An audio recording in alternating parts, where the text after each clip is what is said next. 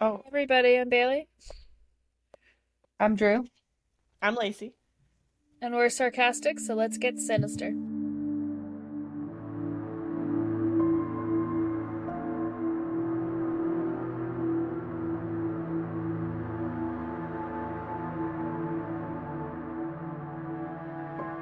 Hello, friends. Hey Hello! guys. Long time no We're see. back at it for Charlie Cullen Part 2. Part two. But, Lacey, you have some, crime updates or something? Do a Oh, little I bit of have an one. update. Is your name Lacey? No, but I have one. Okay, well, we didn't get to you yet. I have one. Thanks, Bailey.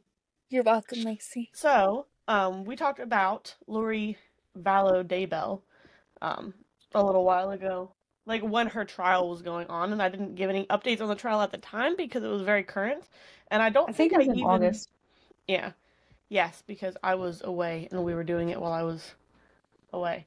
Um, Even like after that trial ended, I don't think I ever brought it up again, but she was convicted for her kid's death and sentenced to two consecutive life sentences. Um, Woo! just now, Fuck this that I was bitch. also excited about. Um, wait.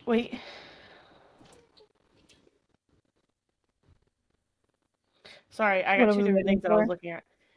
She is also now being indicted for the death of Charles Vallow, who was her fourth husband, who was shot to death by her brother Alex. He claimed self-defense, but I think we all saw through that story.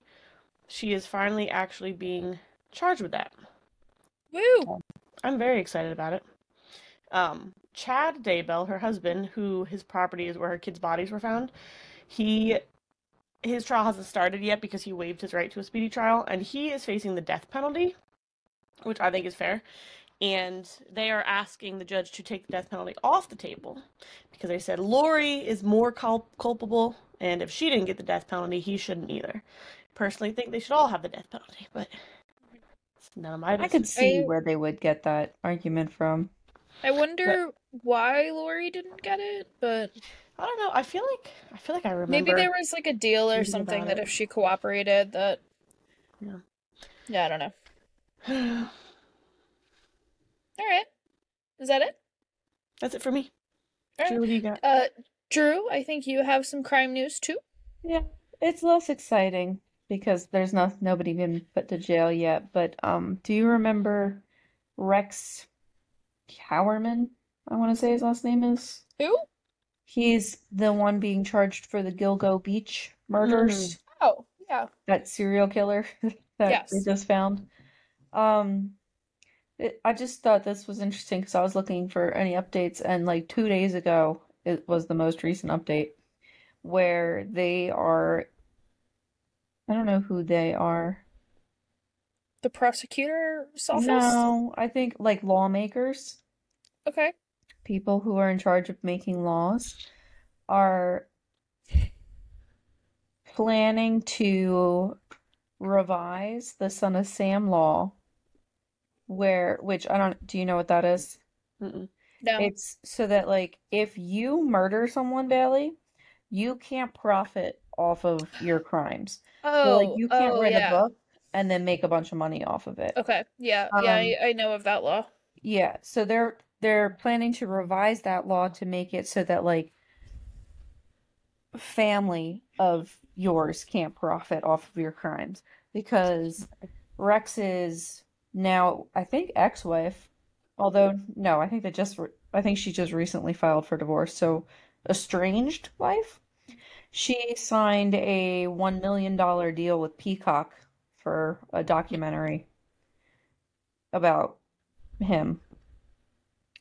Why wouldn't So, you want to make some money when your husband's a serial killer? I yeah, think it's good for them to revise that law and add that in I there. agree. All right. Are we ready to dive back into Charlie Cullen? Yes. Yes, yeah, I feel like we've got a Stay. lot of stuff to cover We do. We because do. in the first part we only covered like his backstory. Yeah, we laid a lot of groundwork down. We're gonna be diving into the deep end So tonight. to remind us. He was a nurse, He was a nurse. and was he abusive to his Yes. family? To his wife and the dogs. And He may or may not have killed that dog in the alley. he probably did, but And the wolf yeah, let's mysteriously say that. disappeared. Allegedly. So basically he has a wife and a newborn daughter, or a young daughter at this point, is abusive to animals, has started nursing, and is basically not the same man that his wife has married. Yeah, but to be fair, she's only known him for like a year, so. It's been longer at this point, but still. Oh, you're You're... right. They've known each other for at least 9 months. Shut up. Anyway, Well, that's how so long it takes to make a baby. oh my God. They were together for 6 months before they got engaged. And then they Yeah. planned a wedding, I assume. And then they spent like half their honeymoon together, and then he dipped to go to work. Early. I forgot about that. Yeah. Anyway. Well, he had responsibilities. So at this point, Charlie is working at his first hospital at St. Barnabas Medical Center in Livingston, New Jersey, and he's working the burn unit. So June 11th, 1988, Charlie killed his first victim. When was it? June 11th, 1988. The man's name was John Yengo. He was 72 years old. He was a retired New Jersey City judge. He died of an overdose of lidocaine. He was admitted to the burn unit with a severe sunburn. And this, I know I said that this was his first victim. This is his first victim that was able to be identified by name. Charlie says that there was another victim before him that was a young man suffering from HIV, but he never knew his name. Around this time, also, Charlie was getting attention from the police. He was racking up many speeding tickets and some drunk driving as well. Remember that Charlie had really bad alcoholism. Yeah, that's not like what you want to do at the beginning of your killing spree. No, you're right. Attract a lot of attention from law enforcement. Yeah. So again, that first victim was in 1988.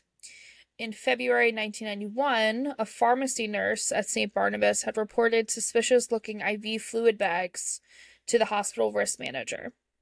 The port of the bag... So, Lacey, have you seen, like, IV bags before? Mm-hmm.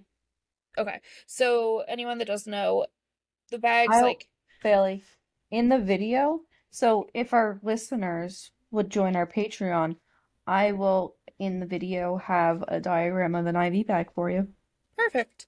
But people that don't see that... They should just join our Patreon. Okay. So basically, bags hang vertical, and on the bottom of them, there's a port where you can pretty much inject an IV line, where you can, like, feed it to an IV catheter. Or there's a puncture port for where you can, like, add, like, fluid additives and stuff based on a patient's need. This nurse had noticed that the port looked used, but the bag looked full, almost ready to burst. So, that being said, like, you can also use the port to, like, kind of take out some fluid for various things. They looked into the contents of this bag and found it was normal solution, but with insulin. A few days later... Was this a bag, I'm sorry, was this a bag that was, like, hooked up to somebody, or was it just with all of the other bags? Nope, it was in the storage unit. I was gonna say, it's not, I think she said it was just, like, so it sounds like he was just, like, anybody. Yeah, he was just messing with the stock. Yeah. A few days later, a patient in the critical care unit was placed on an IV drip of heparin, which is a blood thinner.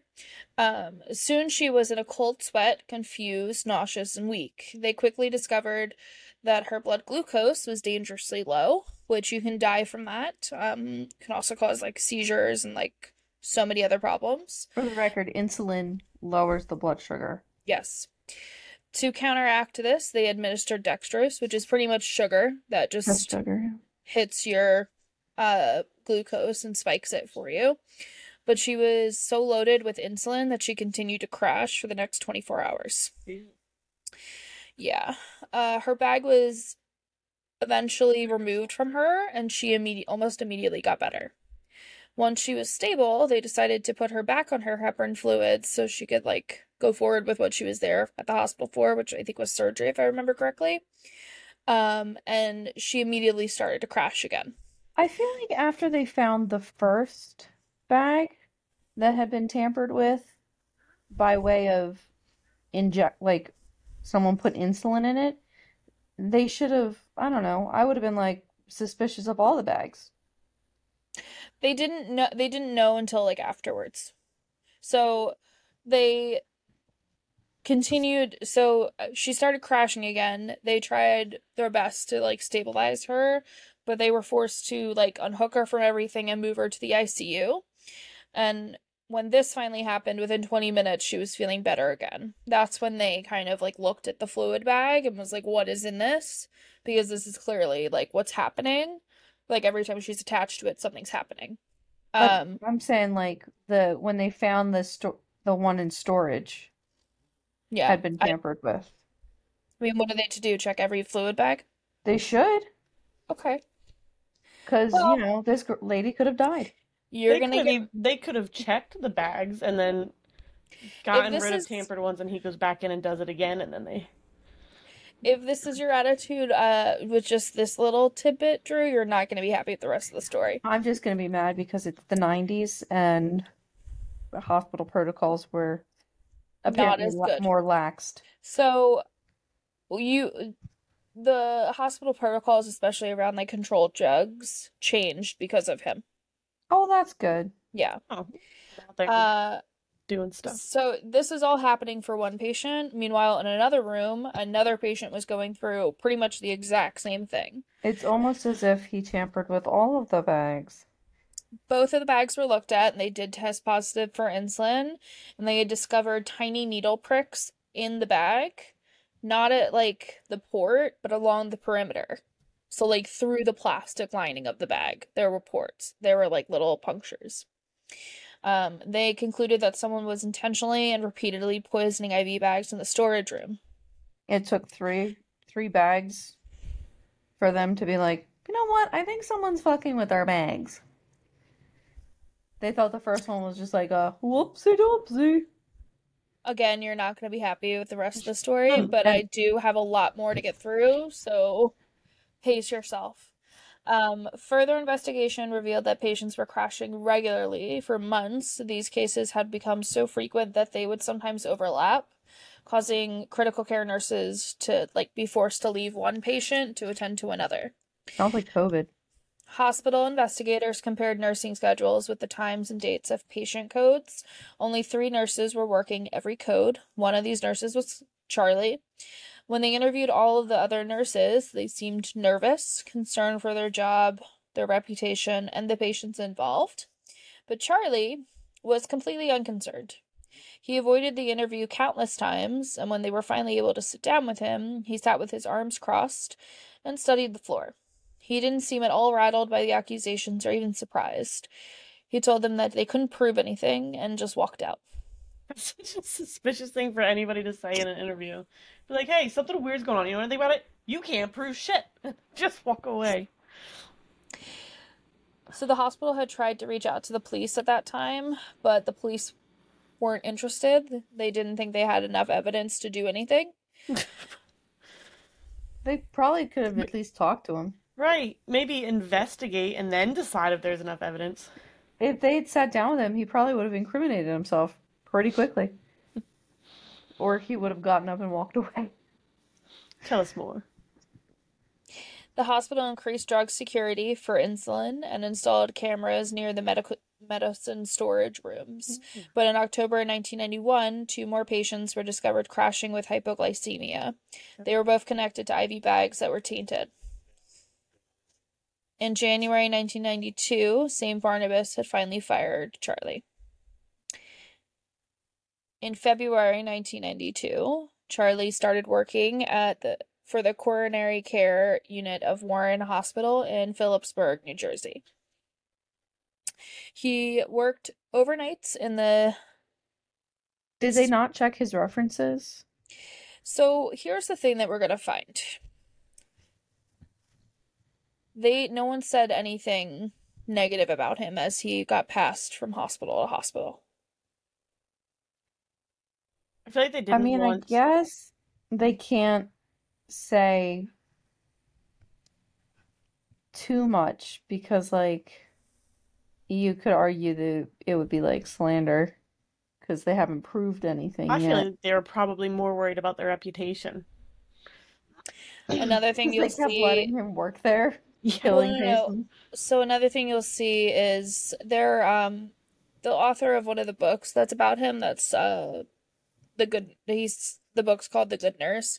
He explained in multiple interviews that this is where, like, healthcare for profit, it cares more about the profits than the actual, like, patient safety, because these hospitals were just trying to, like, get him out of their hospital and didn't want to risk bringing this to A light to get sued.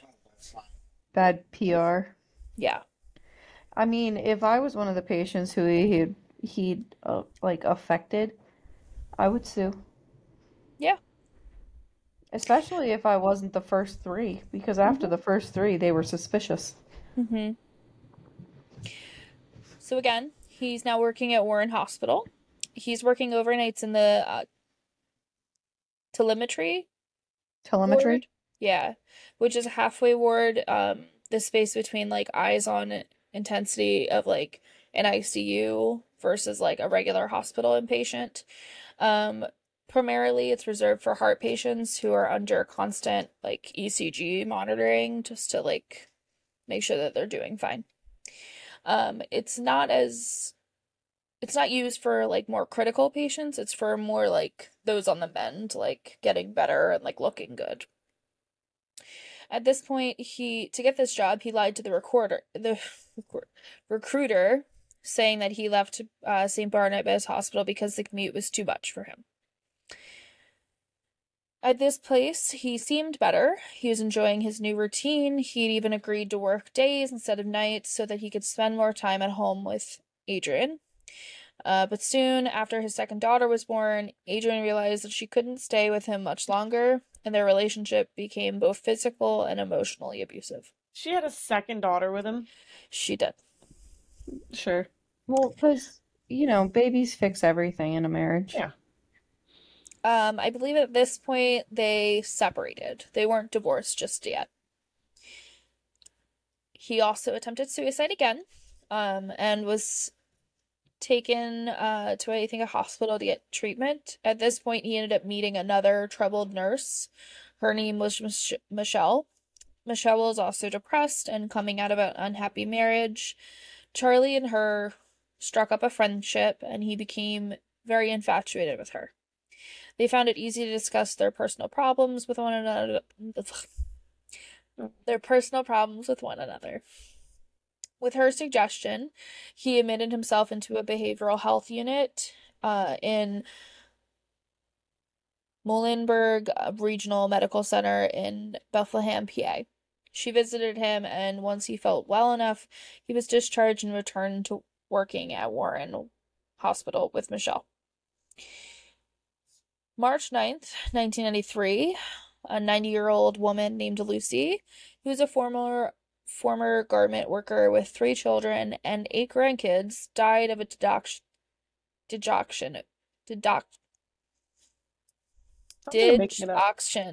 overdose. Digitoxin?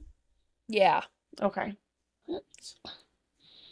A few months later, July 23rd of the same year, a 91-year-old woman died of the same overdose. She was a former silk mill worker who was described by her family as a hardworking Italian grandmother. Yeah. What year are we in now, Bailey? 93. Okay. Just like when he met Adrian, he was kind and attentive to Michelle. He bought her gifts and showered her with attention. At one point, he professed his love, but Michelle didn't feel the same way and was actually kind of scared of him. She began to avoid him and started telling him that she was too busy with her patients and started dodging his calls. He started watching her house at that point and would Sure. circle her neighborhood. So, Obviously. What are I you gonna mean, what do else? if they won't return your calls? What You else know? would you do? Yeah. One occasion, he actually approached her house, hoping to spy her through the window, but it looked empty. So he tried the door, found it locked. Then he tried a brick, and when no one reacted to the smashing of the glass, he entered the home. I like the. Then he tried a brick. He approached Michelle's bedroom and watched her sleep for a few minutes. Then he left like nothing happened. Obviously, Michelle was distraught the next day, and actually answered one of his phone calls. At that point, he felt so bad that he owned up to the fact that it was him that broke into her house and watched her sleep. I bet you she didn't know that he watched her sleep. She probably just saw that the window was broken or whatever, Oh, and somebody was just like, smashed the "Someone broke window. into my house." And he was like, "It was me. And I Yeah. I was also came watching and you watched you. sleep." He claimed that he wanted to check on her, make sure she was okay, and make sure that she didn't attempt suicide. I've checked on I you guys a couple mean, times. What? yeah. We're friends, and I love you. And sometimes I have We to check don't on you. we don't live that close to each other. If This is the lights commitment. were off, Bailey, how was he to know if she was safe or not? True friendship. You're right. Um, she quickly called the police after this. Oh, good. Uh, and Sounds like she's a little overreacting. he was arrested. But before he was arrested, he attempted suicide again. But this time he took a Xanax and was trying to time his overdose so it would kick in while he was like in a cell so he could get like attention or get out of it. But it didn't kick in enough time and it kicked in after he was released, so he like fell over, I guess, or something, like on a sidewalk. He fell down. Fell over on the sidewalk.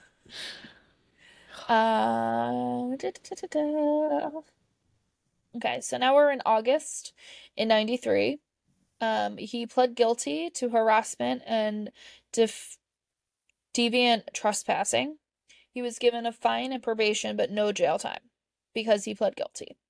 He returned to his apartment and attempted suicide again. This time he took wine and pills, but then drove himself to Warren Hospital and admitted himself. Was he drunk driving? And high. I Wine and pills. don't. Well, I mean, we already said that he was getting in trouble for drunk driving. I know, he's behaving so irresponsibly. Reckless. If I were Michelle, I would be super freaked out that after all that, he like was just loose on the streets. No jail time or anything. She totally, because he did return back to work at Warren Hospital, and she completely avoided him in like the hallway and was keeping her distance. You mean she didn't like run up to him and say, "OMG, how was jail?" I feel like I don't know if any of it was reported to the hospital. I feel like it should have been, but I feel like that's grounds for dismissal. Finding out that It one of should your be. employees broke into another employee's house. I don't think it was reported to the hospital either. If I were I Michelle, feel I'd have like been telling if it everybody. was a union though, that would have been really A little tricky. trickier. Yeah, Yeah. she should have gotten a restraining order, then it would have been easier. Mm. So that whole like pleading guilty and then like trying to commit suicide again, that was August 10th. He returned to work shortly after. September 1st, 1993, he killed another woman. This one's gonna be important, so I have a lot more information about her. Okay. They're all important, Bailey. I'm sorry, this one is more like key about taking him down. Good. Helen Dean was 91 years old. She is in the hospital for breast cancer surgery. She is doing well and actually getting ready to be discharged. Charlie walked into her room and he met her and her son Larry, who had never left her side while she was there. Charlie asked Larry to leave the room for a minute. When Larry returned, Helen had told him that the nurse stuck her with a needle. They had found a small needle poke on the internal aspect of her thigh. They tried to notify a doctor, who told them that it was probably just a bug bite. That afternoon, she was actually transferred to a rehab center because she was getting better and on the mend. And as planned, sorry, ignore that. So she was transferred via ambulance while Larry stopped home to pick up something for her, and he was going to meet her at the rehab center. When he got home, the phone rang, and he was notified that within 5 minutes of her getting to the rehab center, she coded. Oh my God. Larry reported his mother's death as a murder to the prosecutor's office, and they autopsied her and tested for over 100 different drugs, but they couldn't find what was given. It's especially sad because in a bunch of interviews and everything, Larry was unmarried and his mother was everything to him. Do you think that that is why? Because I was just kind of wondering, like, why Charles chose certain people. Because at first it seemed like it was kind of just random. He was just It is messing with random. IV bags. But this one, he like walked into He her went in and room stuck and her injected specifically. her.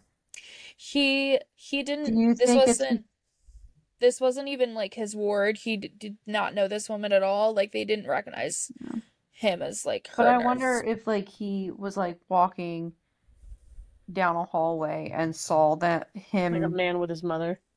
yeah, because you know how he has a weird thing with his mom. Yeah. Or he did because she's dead. Well, yeah, Um Maybe. I'm not sure. I don't maybe it think was he was felt jealous. Charlie doesn't know, and I Why are don't you think we'll calling him ever know Charlie today? because I think it pisses him off more. He doesn't like to be called Charlie. I don't know. I'm gonna call Everyone him else Chuck. called him Charlie.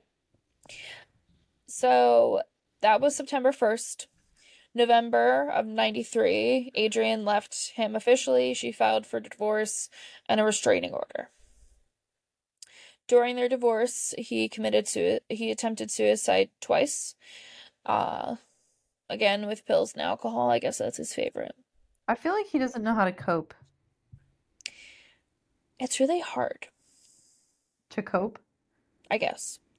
So I want to pause for a second and explain the drug that they're finding in these patients now, which is called what did you say it was, Lacey? Digoxin? Digitoxin. Yeah. Or DIG. That's a nurse's abbreviation I saw for it. I like it. So it's a commonly used drug in the ICU. It is used to slow the firing mechanism of the heart muscle.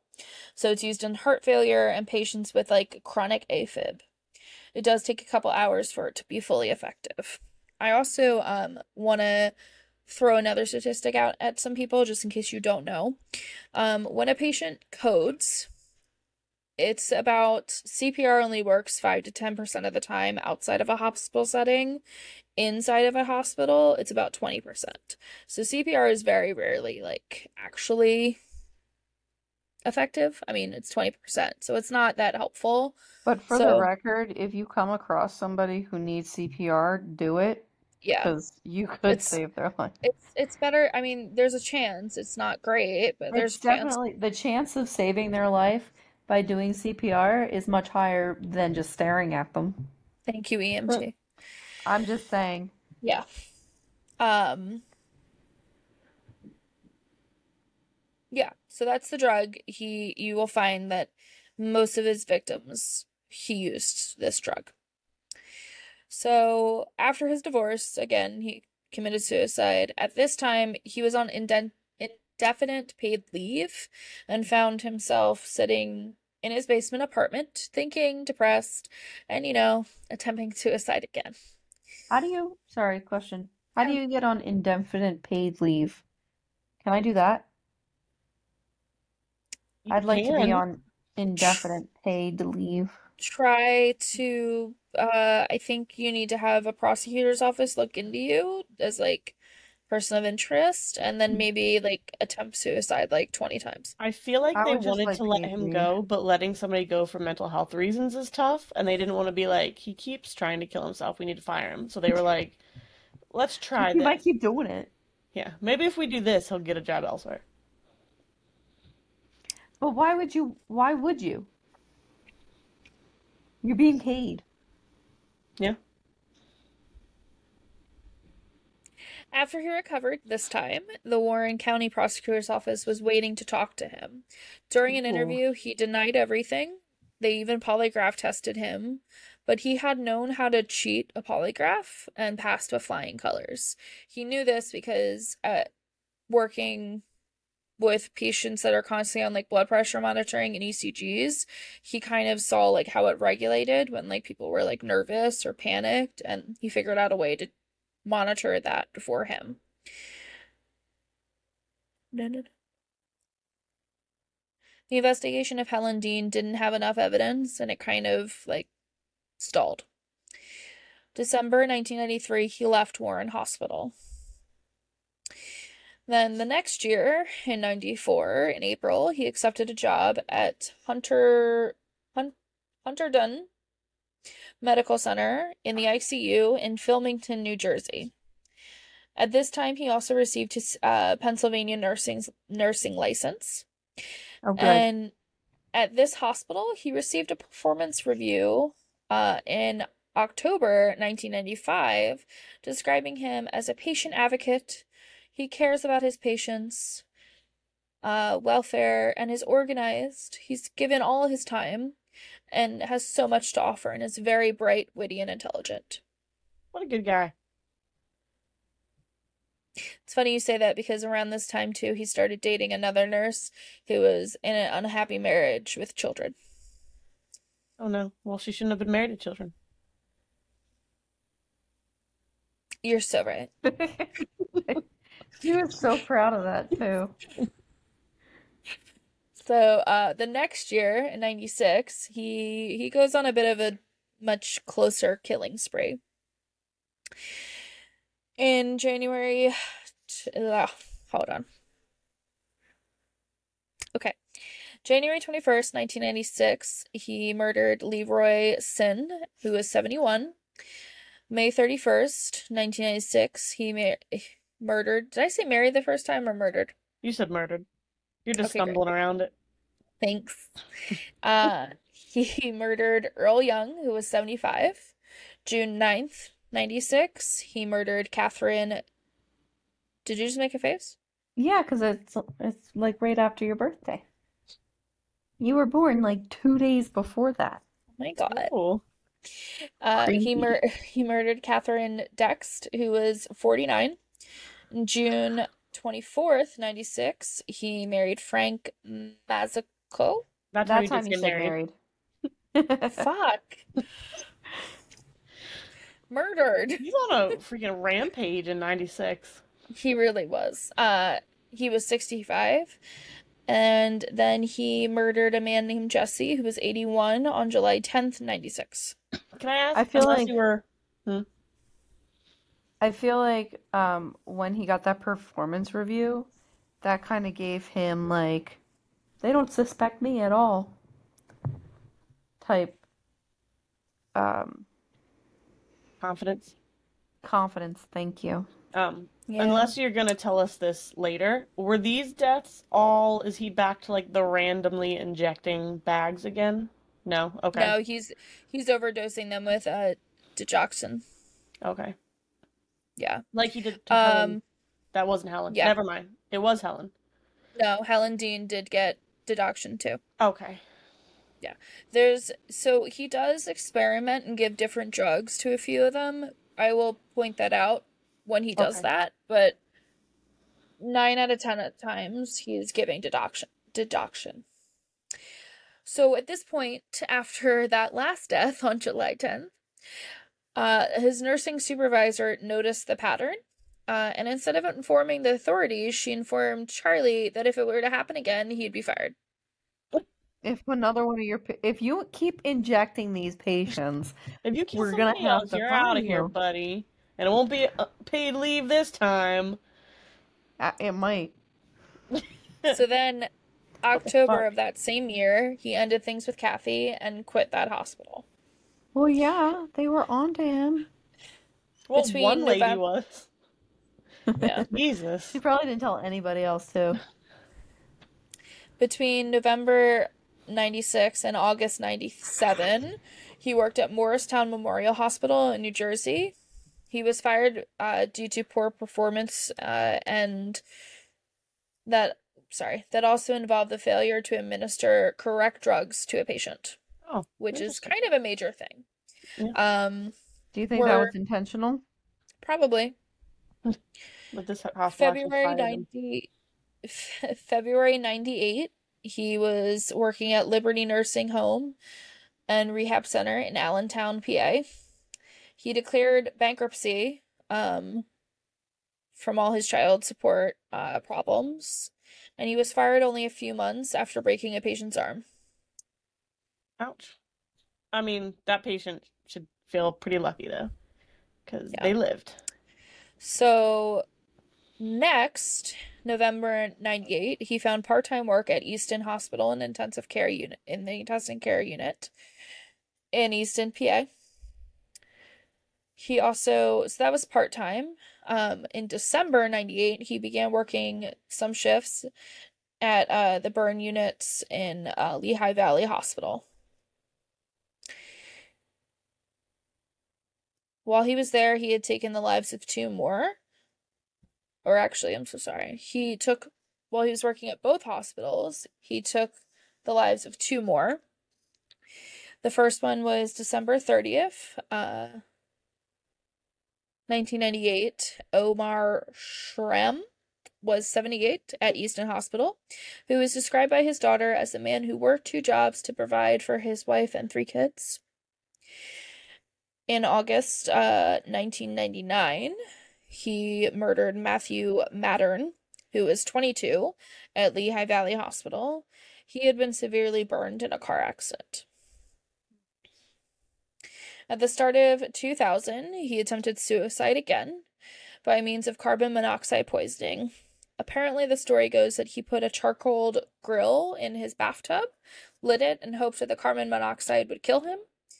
A neighbor smelled the smoke and called the fire department and the police. I feel like there's easier ways to kill yourself with carbon monoxide. Yeah. He likes to be creative. He's just having fun with it. Do you think he was experimenting each time? Since it seems like he's trying new things with each his suicide attempts. Or does the pills a lot. This is where But different ones, I feel like. I said it in the first episode that suicide's not funny, and it's definitely not like a cry for help, or no, you're not doing it for attention. This is where I start to think that he just wasn't doing it efficient. I thought like the one after his mom's death, I thought was the last real one. After that, I thought it was just attention or trying to get sympathy or like an absolute inability to handle things appropriately. Yeah. The amount of times he's swallowed pills and like wine or alcohol, like you don't have to take yourself to the hospital. Dude, his liver. You also don't have to set a grill in your bathroom. Yeah. And if he had been doing it so many times, he would know at this point how many he would have to take to actually get the job done. Also, he's a nurse.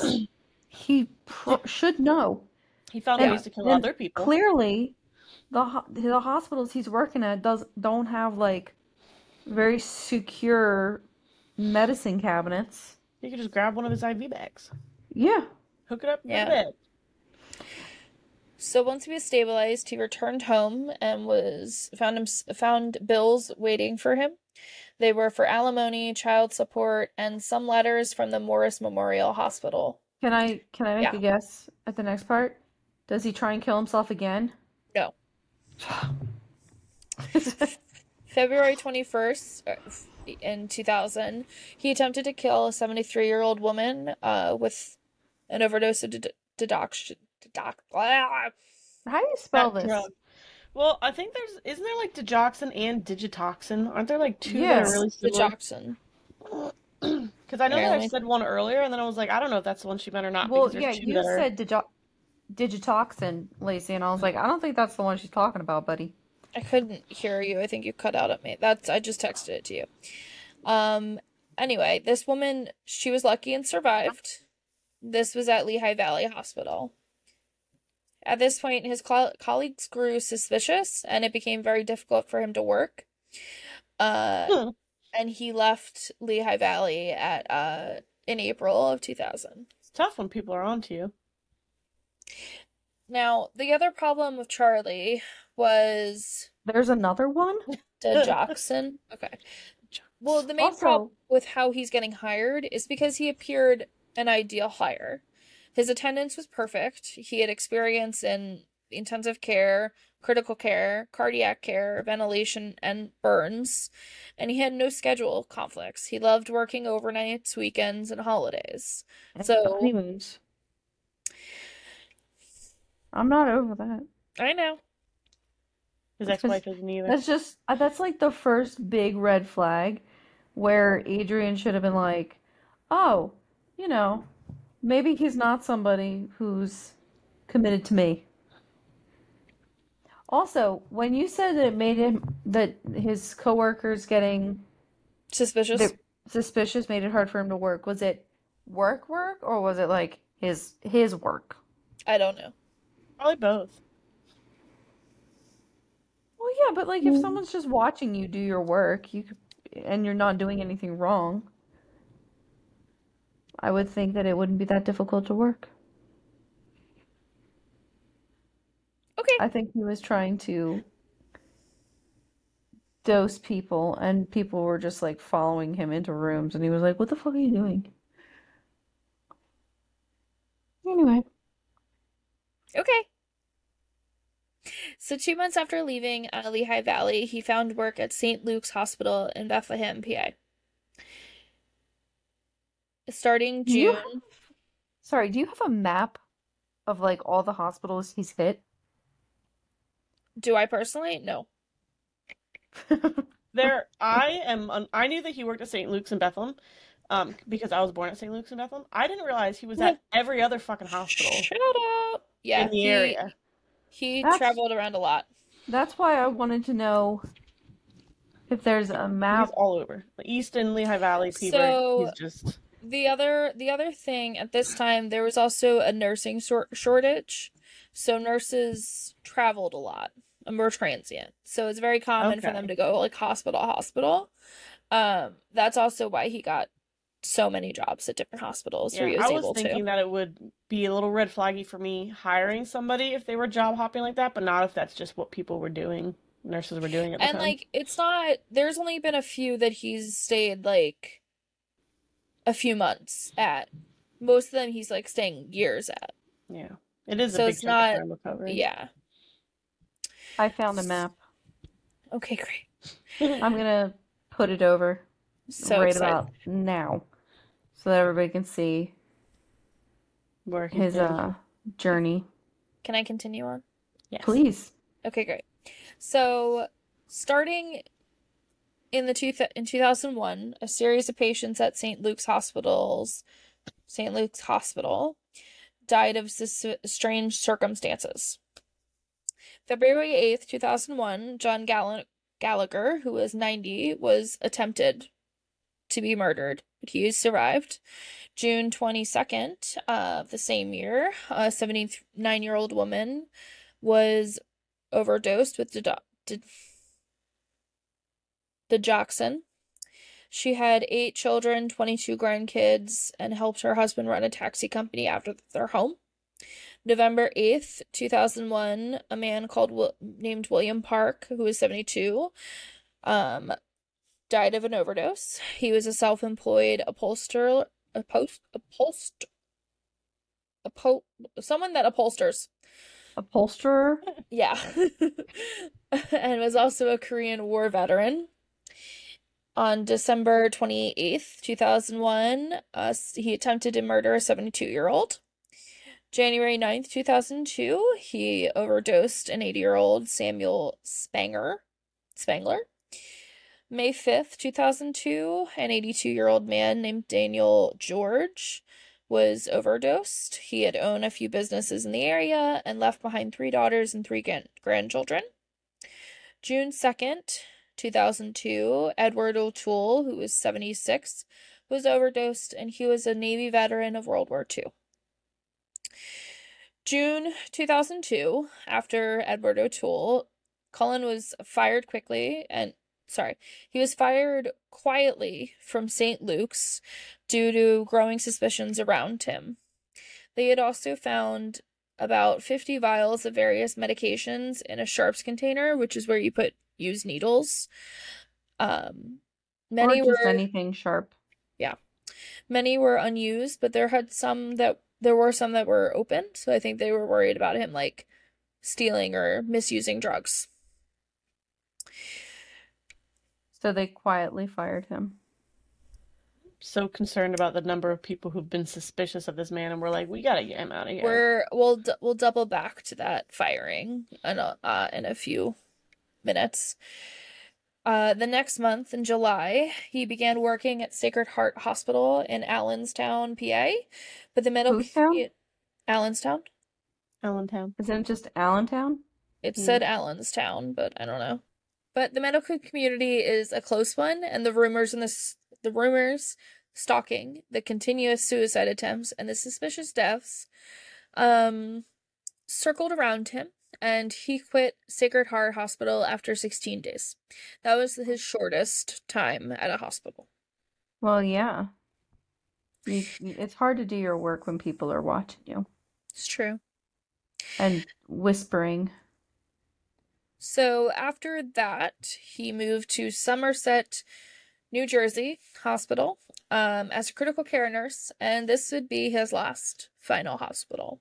So what number is this? Probably like 9, 10. I think we're at 9. Wow. Let me look. No, We did so St. that- Barnabas. We I know that you said did that like it was a time it was like traveling, and so it wasn't that big of a deal, but I would still be, I don't know, concerned that he's been at 9 facilities in what, 10 years? longer than 10. Still though. When they finally catch him, it would have been 16. 16 different hospitals or medical centers? 16 years. 16 years. Oh, okay.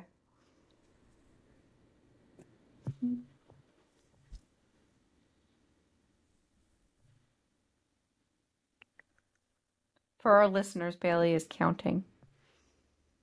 Doing it on her pretty holiday nails. I think it's around like 9 to 10. That's still crazy. Yeah. So he started working as a critical care nurse. He worked very closely with 2 other nurses in the CCU. One's name was Amy, one's name was Donna. Amy described him as an excellent nurse and teammate. She loved working with him, and he took care of her and made her laugh. If anyone's seen the Good Nurse, the Netflix movie, Amy's the like main character in there. She did have a heart condition that Charlie knew about, and he actually like took care of her and assisted on her shifts, like because How old was she? she was young. She was like in her 40s. Oh, She had so cardiomyopathy. not a surrogate mother. No. Amy said that she could sense that Charlie was probably bullied a lot while young, and she kind of took on the role of like an older protective sister. Today, Could she sense that he also tried to poison his classmates with rat poison? no. Today we know that I think it's at least 13 people died at his hands in Somerset. So, Somerset, Jesus.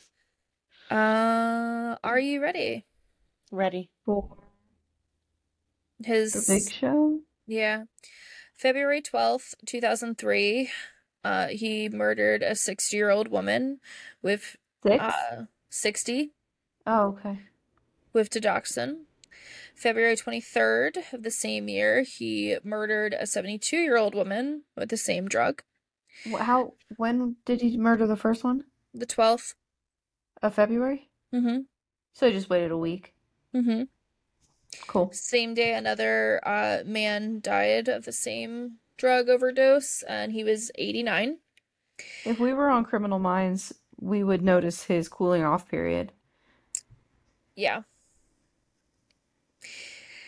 March 11, 2003, so literally the next month, he murdered an 83-year-old World War II veteran with norepinephrine. April 6, 2003, he murdered another woman who was 80 with norepinephrine. May 5th, 2003, he murdered a 66-year-old man with sodium nitroprusside. Is that how you say it? Perside? I don't know what you're looking at. But did you find that there was a digoxin shortage nationwide or something? Like, why is he?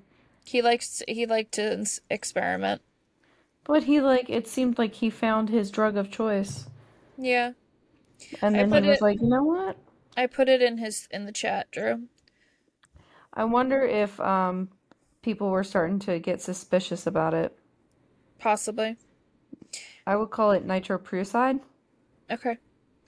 May 15th, 2003, he murdered Michael Strenko, who is 21, his youngest victim. He used norepinephrine again, and Michael was a high school soccer player and a track member. He was hospitalized for a splenectomy. He also had like an autoimmune disease, which is why he needed the splenectomy, I believe. Sorry, how old was Michael? 21. Oh, was that his youngest? Mm-hmm. Hmm. June 18th, he attempted the murder of Philip Gregor, who was 48. June 28th, 2003, he murdered Reverend Florin Gall, who was 68. He was hospitalized and intubated for pneumonia and was actually hospitalized for a long time, but was in the process of getting better. Sorry, right before the Reverend, he attempted. So Gregor was okay? Gregor survived. Yeah. Oh, okay. June 29th, 2003, he attempted another, who was a 40-year-old man named Jin Han. July 13th, 2003, Pasquale something. I can't say his last name, but I really wanted to say Pasquale. Put it in the He chat. was... What? Put it in the chat. Oh boy. I want to see it. Drew can flash it on the screen then. Is Napolitano.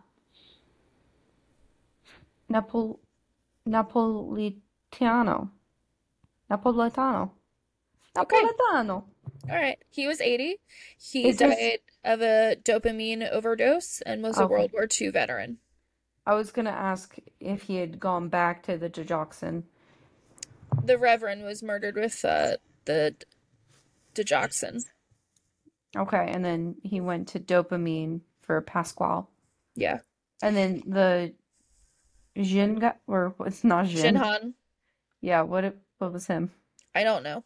I know that he survived though and was attempted. Oh, okay. Yeah. August 11th, Chris Hardgrove was 38, died of a norepinephrine overdose. He was a carpenter and a father of two. August 27th, he attempted the murder of Francis Agoa, who was 83. I don't know what he used in that situation. September 20th, he murdered a 70-year-old with digoxin. September 23rd, he murdered James Strickland, who was 83. What was that? So we have a digital photo picture frame. Oh, it's a video. Yeah, my oldest was messing with it because it used to, like, the videos that we would put onto it, the sound would freak us out because, we'd be like, I don't know, walking through the living room and just hear like a kid scream or something. So we turned the volume off, but whatever my oldest did to it today, she turned the volume back on. So, Fun for you. yeah. Okay, so It seems like if the murders were attempted, they probably didn't know what was used. Just that he was probably in the room, they crashed or something, but then they got him back up. yes, It's hard to do an autopsy on a person who's alive. that is correct. Um, so I think we left off on James Strickland, who was 83, died of digoxin. His family said that he was grieving his wife at the time of his death, but he also loved the harmonica and was actually buried with one, which is so sad. That's cute. October 21st, 2003, he murdered a 73-year-old with digoxin as well. He was an electrical engineer for 30 years. I like your face every time you say toxin. Thank The you. little eye roll as she Yeah, hesitates each time. to say it right. Without fail. Okay, so Somerset had noticed a pattern. Oh, did they? The timeline goes we're gonna go a little bit back further. By So, victim 10, they were like, something's going on. no. Specifically in June, when the Reverend had died, that's when they sort of noticed something going on. 4 months in. This is where you're gonna get annoyed. Okay? I'm already annoyed. Well, just hang on for a second. Let me get through this next 5 minutes. It's gonna really piss you off.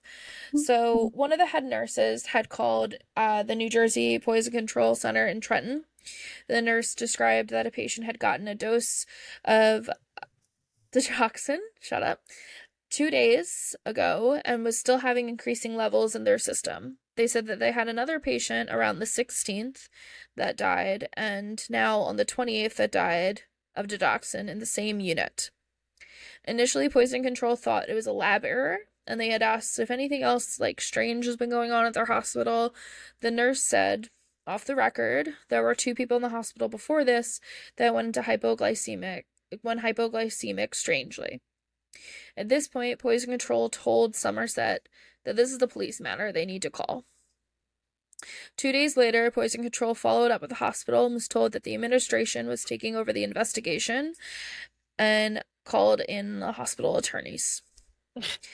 Real quick. So is he back in New Jersey now? Yeah. Yeah, he's over in Somerset. He goes between Jersey and PA a lot. PA. So that was 2 days after they were looking around at the Reverend's death, which happened in June. Somerset didn't report to the authorities until 3 months after that. Well, they had to do their own investigation with lawyers, right? Because lawyers know the law, so they needed to make sure that what was going on was illegal.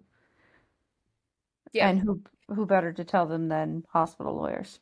So hospitals are bound by duty to report all suspicious deaths to their prosecutor's office, and they reported to Somerset County Prosecutor's Office on October 3rd, 2003. Detectives Danny Baldwin and Tim Braun were on the case at this point.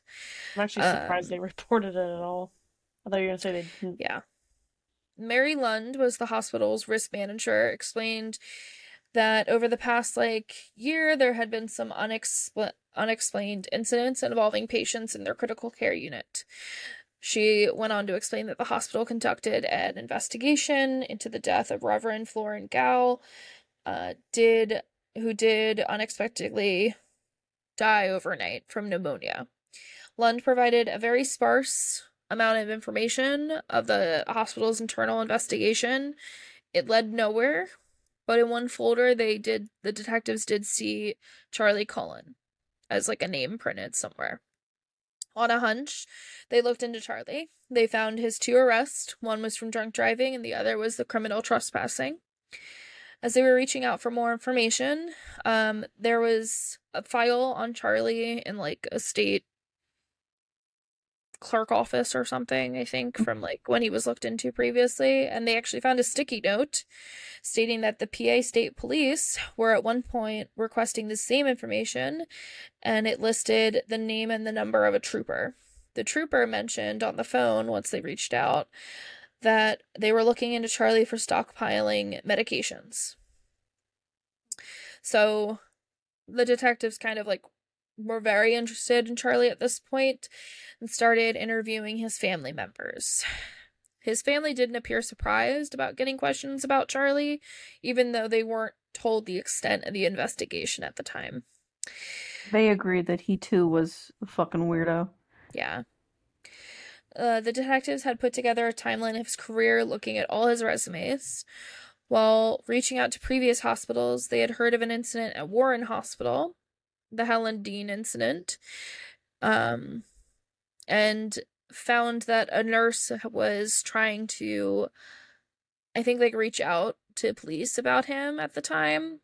That nurse was named Pat Medellin. She worked with Charlie in St. Luke's ICU.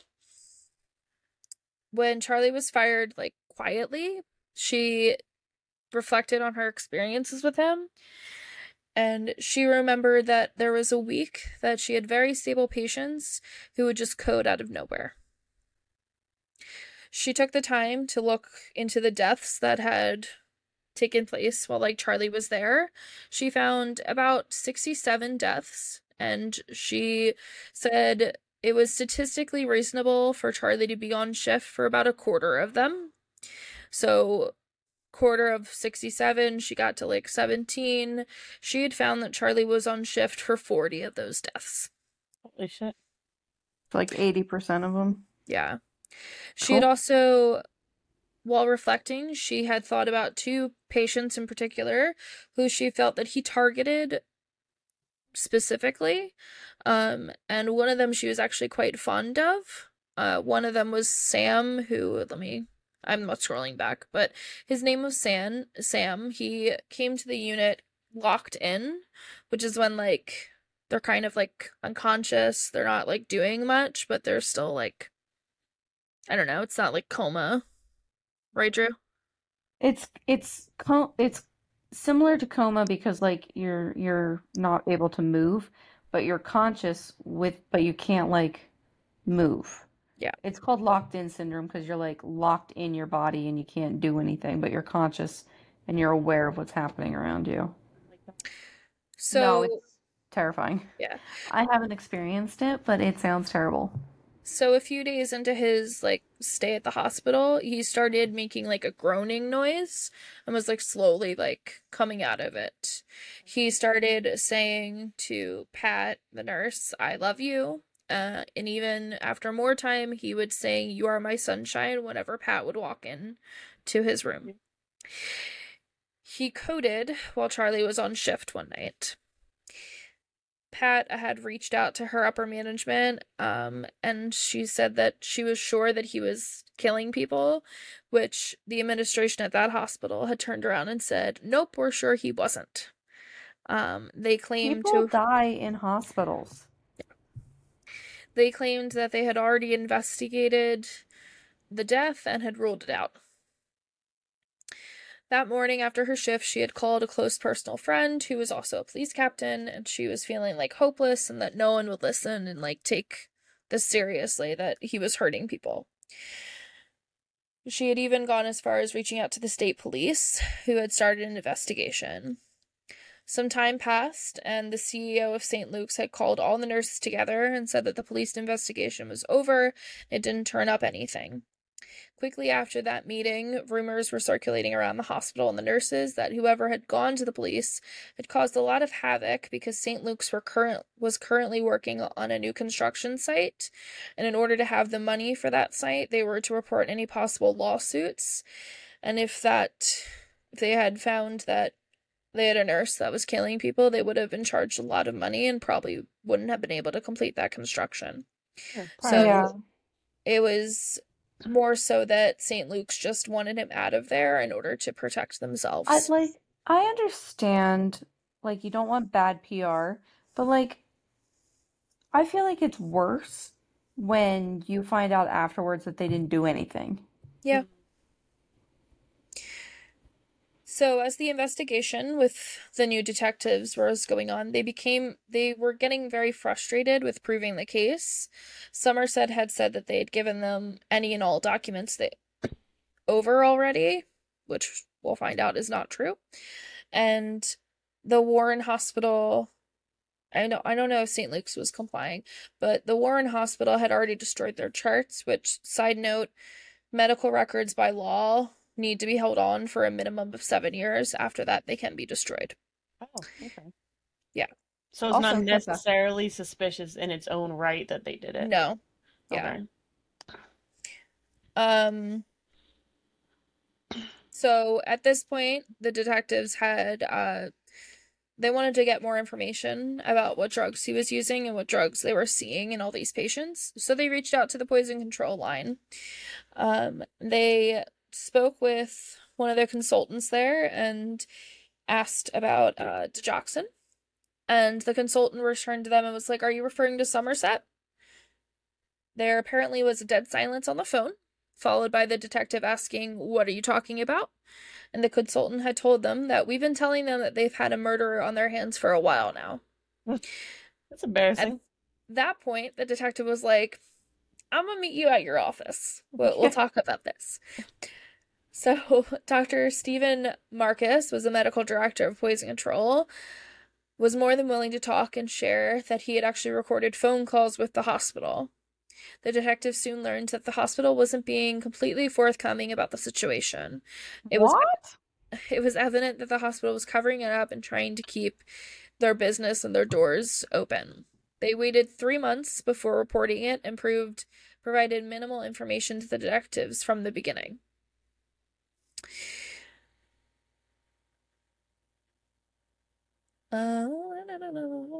Excuse me? I'm gonna edit this video to give you like a little loading circle on your head every time you pause to figure out where you left off. Fuck off. No. Do it for Jackson too.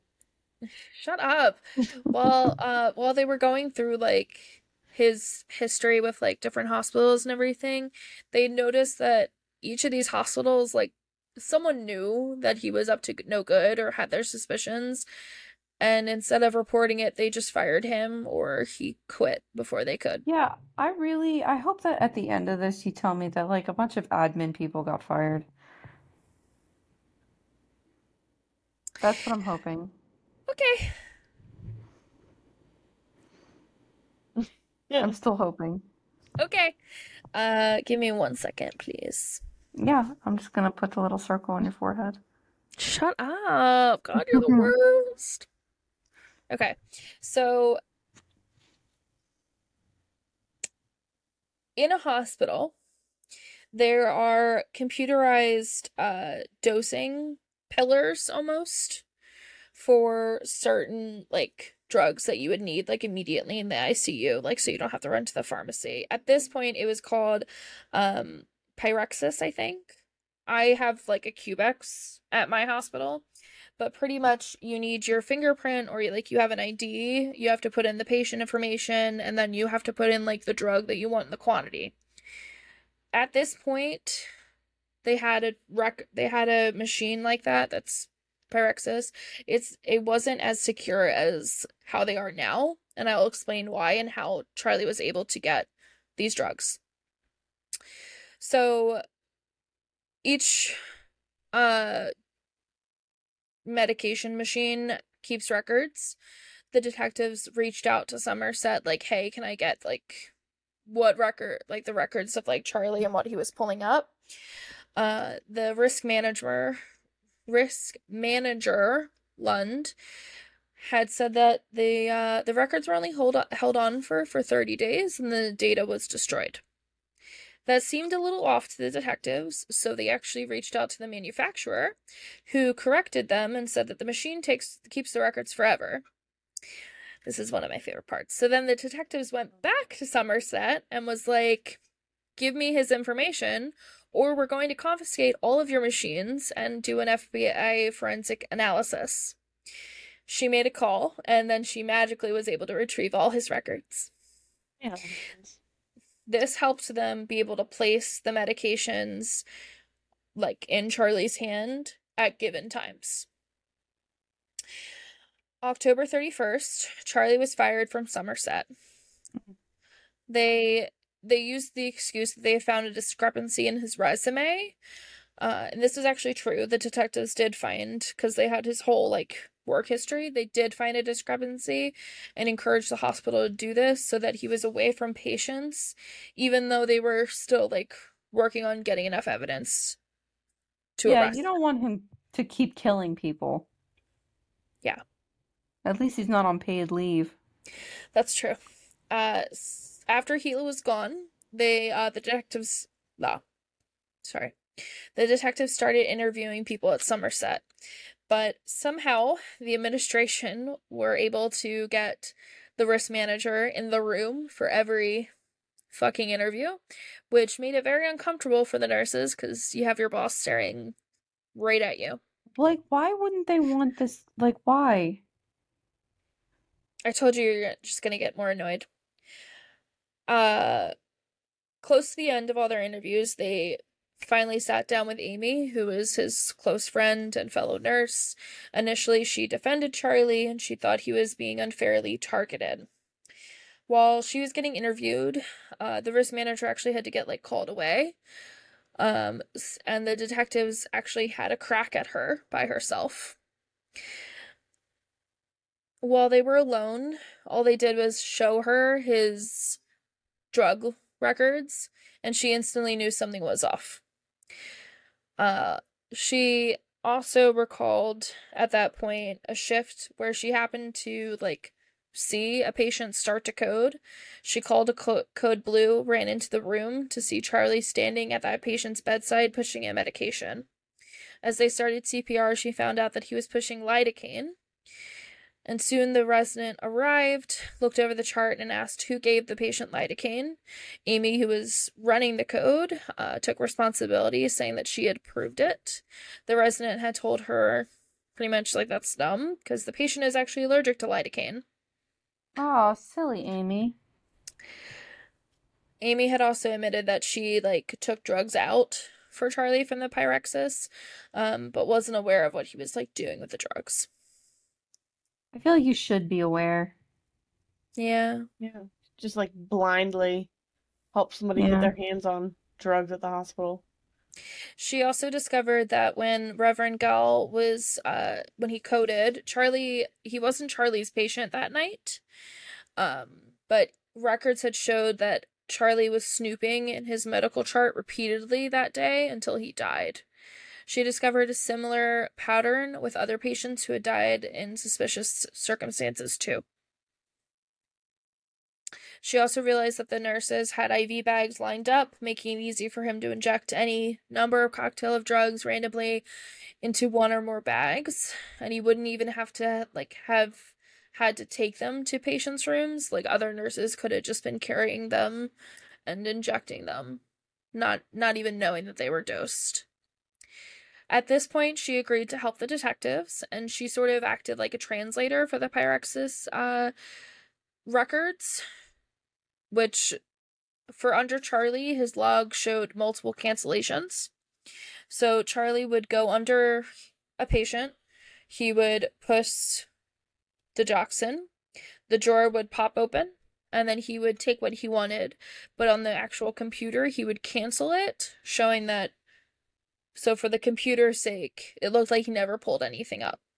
It was just like an accident that he accidentally like hit that drug. Another way that I saw that he was like getting his drugs was he would order like Tylenol or something. And the way these machines work is once you order it, like you have your fingerprint and everything, like a drawer would open and you would have access to all the drugs in that drawer. How they are now, though, is for comparison, Lacey, is it's still drawers, but every drug has their own cubby. So if you are ordering a drug, that drawer will open and that specific cubby will open. You can't open any other cubbies. So after getting all this information of drugs and everything, they needed a strong case to like really arrest him. Reverend, Not just fake arrest him. yeah. They went with the Reverend as their strongest seeming case. At this point, they got permission to exhume his body, and they were able to still find high levels of digoxin in his system, and they had changed his cause of death to homicide. Couldn't Hella Dean's son identify him as the nurse that kicked him out of the room? At this point, Larry had already passed away. Well, that sucks. Yeah. Like, this is in 2003. So he wasn't allowed to see Charlie get arrested and everything. That Yeah. sucks. I think Larry passed away at 2001. Yeah.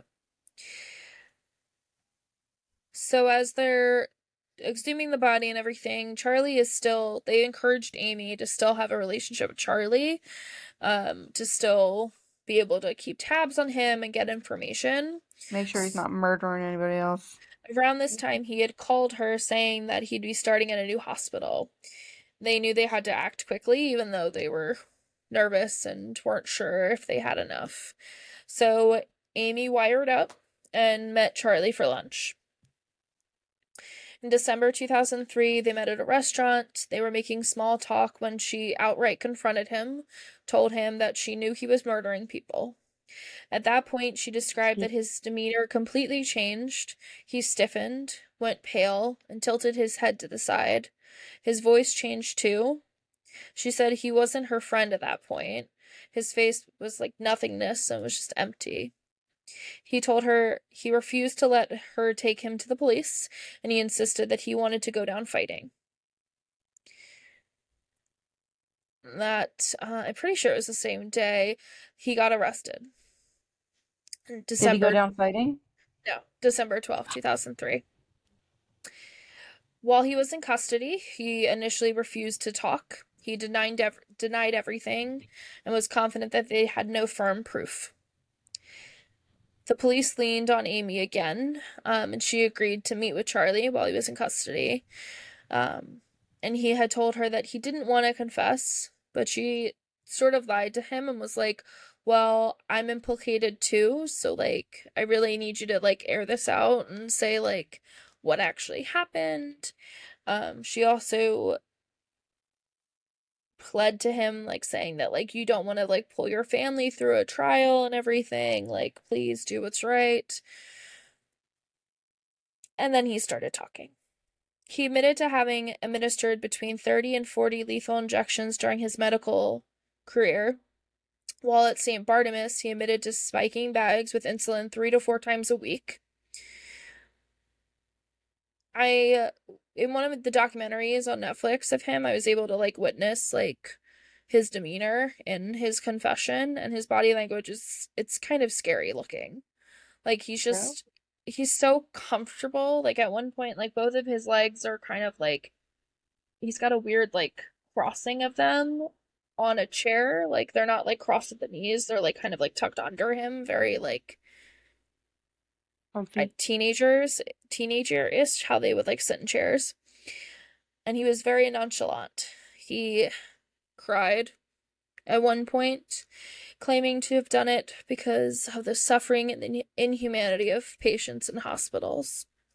He's a hero. Not all of them were, like, on their way out, though. Mm-hmm. Yeah, I feel like most of them were doing okay. I feel like you can only use that excuse if you kill people who are actually suffering. It was also revealed that he liked using a paralytic drug named vecuronium, I think, which would leave patients completely awake and alert, aware of what's going on, but unable to move, breathe, talk, and they would be completely awake while they gasped for air, pretty much, slowly dying.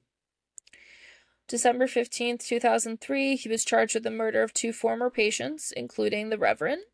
December 17th, 2003, he was transferred to Trenton State Psychiatric Hospital. After receiving a guarantee that he wouldn't face the death penalty, he became part of his deal. He pled guilty and was willing to be cooperative. But how poetic would it be if he was sentenced to death by lethal injection? I was like, you know what? I'm happy we can't sentence him to death because for someone that has tried to commit suicide X amount of times, let's not give him his goal. Yeah, but like how many of those times were sincere? I don't know, but still. I think maybe two. So, January of 2004, he began with his interviews with detectives. He confessed to sorry.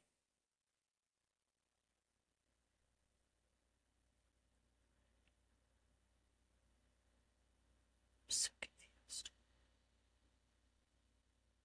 He Hmm. so wait, what the fuck is going on with my notes? Hold on.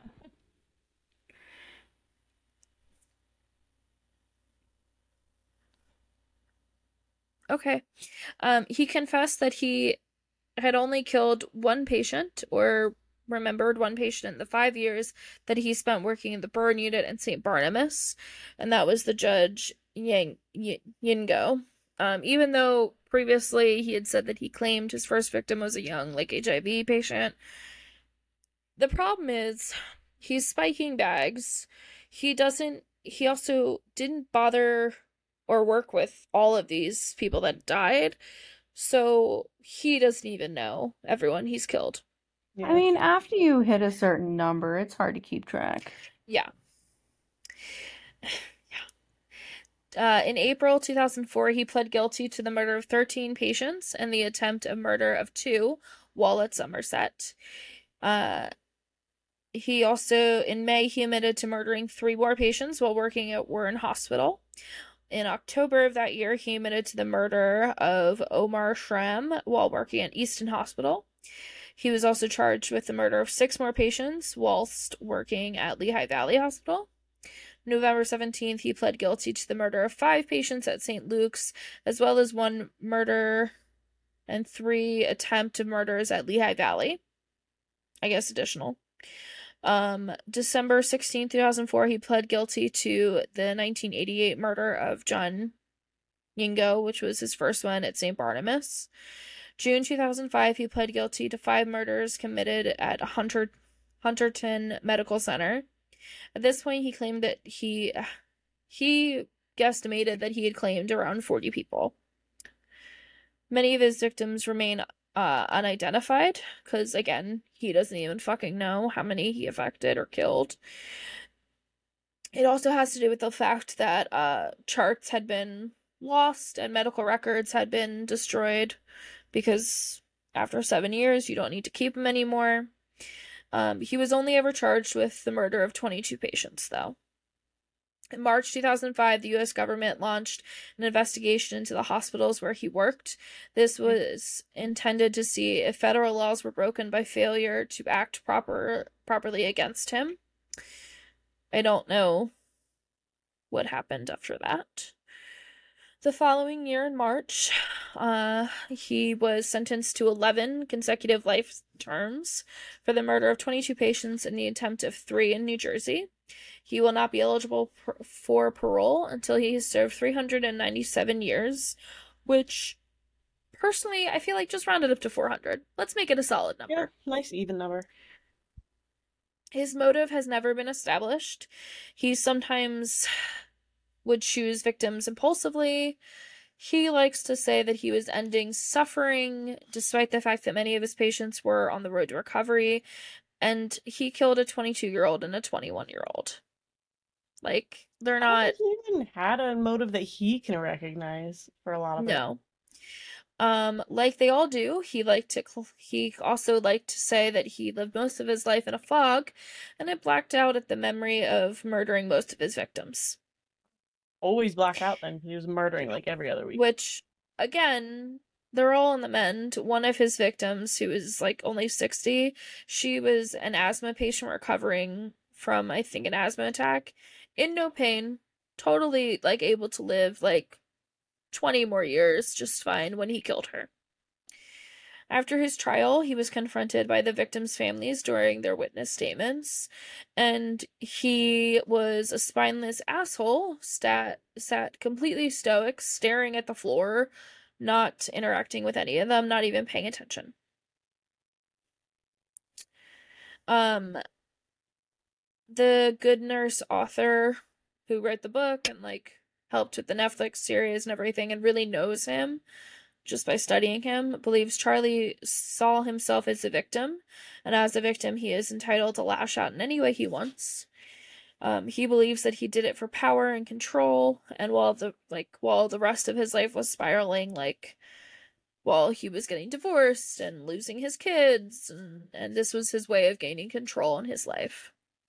I don't think that he cared about his kids. Well, he likes to say that he was a good dad and, all that, but, There are people who are, shitty parents who still fight for custody in, custody battles and stuff because they want to have that control over their Did he kids. fight for custody? I don't know. I'm just saying that, he did he retain might have cared some about not having custody, I them. think. I didn't focus on his fathering because I don't really care, because there's no way for what he did he could be a good dad. I'm surprised that when the police let Amy talk to him and she was like, you need to help so I'm not implicated and you don't want to put your family through trial and stuff. I'm surprised that swayed him at all. Yeah, I was gonna say, I feel like it was probably something else in her statement that Or caused maybe he him was to. just maybe they do have me. It's very clear that he and Amy were very close. And have you guys ever seen The Good Nurse, that Netflix movie? I think I When did. I was looking up pictures, I saw clips of it. It's a good, quick little movie, but it focuses on Somerset and Charlie and Amy's relationship. And, Charlie really, he took care of her. He would give her medicine, he would make sure that she was, remotely okay, while at work, and, while she was, having these cardiovascular problems. So I think she really swayed him, obviously, and he cared about her in some way. But all in all, Charlie worked for 16 years, and I think we got at 9 different hospitals. He attempted suicide some 20 times, and he admits to killing up to 40 people, but some believe it could be in the 400s. Unfortunately, I mean, he was just spiking bags left and right, so. Yeah. Unfortunately, he's still alive in Trenton, but we'll never have a set answer for how many were affected by him. And that is Charles Cullen.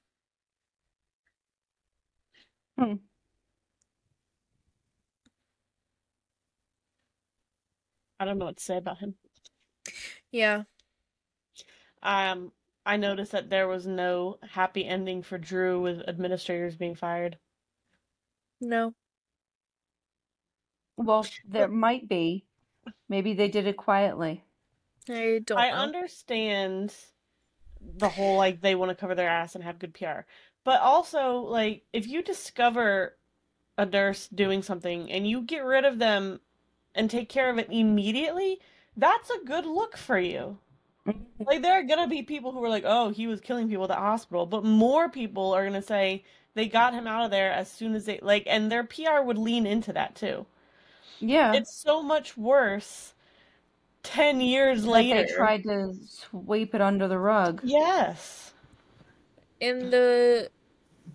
There's The Good Nurse on Netflix. That's more of a theatrical documentary, a reenactment. And then there's some specific documentary, I forget what it's called. You can just search Cullen on Netflix and come up with it.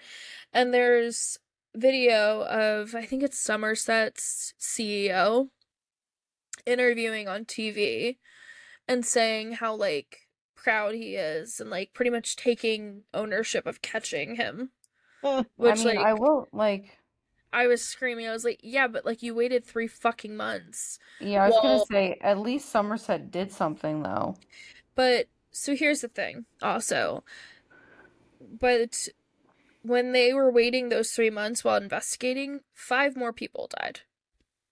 Yeah. That's not a good look. Yeah. No. So like sure you're doing your internal investigation, but had you had gone to the police and like their investigation, they worked really hard on it and like it was pretty in a tight amount of time because they knew they had to do something immediately. Um but like you could have fired him so much earlier and Or saved put those him on five a people. leave Mhm. so that he wouldn't be Yeah. messing with patients. Yeah.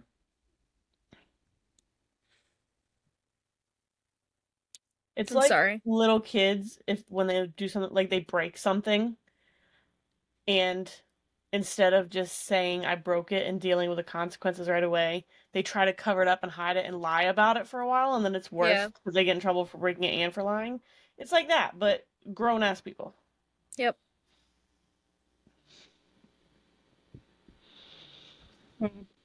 I don't have anything witty to say at the end of this. I'm sorry. Bummer.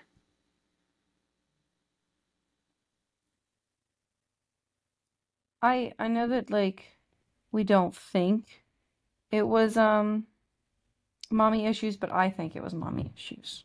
I think mommy issues played a role. It's definitely not daddy issues because I never met him. Ha, Yeah, burn. I feel like he didn't get enough attention as a One one of eight, child. so yeah. Right. And so but he had like some resentment towards his parents. Well, I think it's psychologically someone would have a really fun time figuring him out. mm-hmm. I wonder if they are like interviewing him. I said they could be doing that now. They could be having There fun was with him. also a clip from 60 Minutes because 60 Minutes actually like sat down with him and like spoke with him and he's just so annoying. He still goes on. He was like, I don't know why I did it. I think it was like because I just felt bad for them and they were suffering and they weren't all suffering, I wish Charlie. somebody would Yeah, did call him anybody out like directly and be like, they weren't suffering. yeah.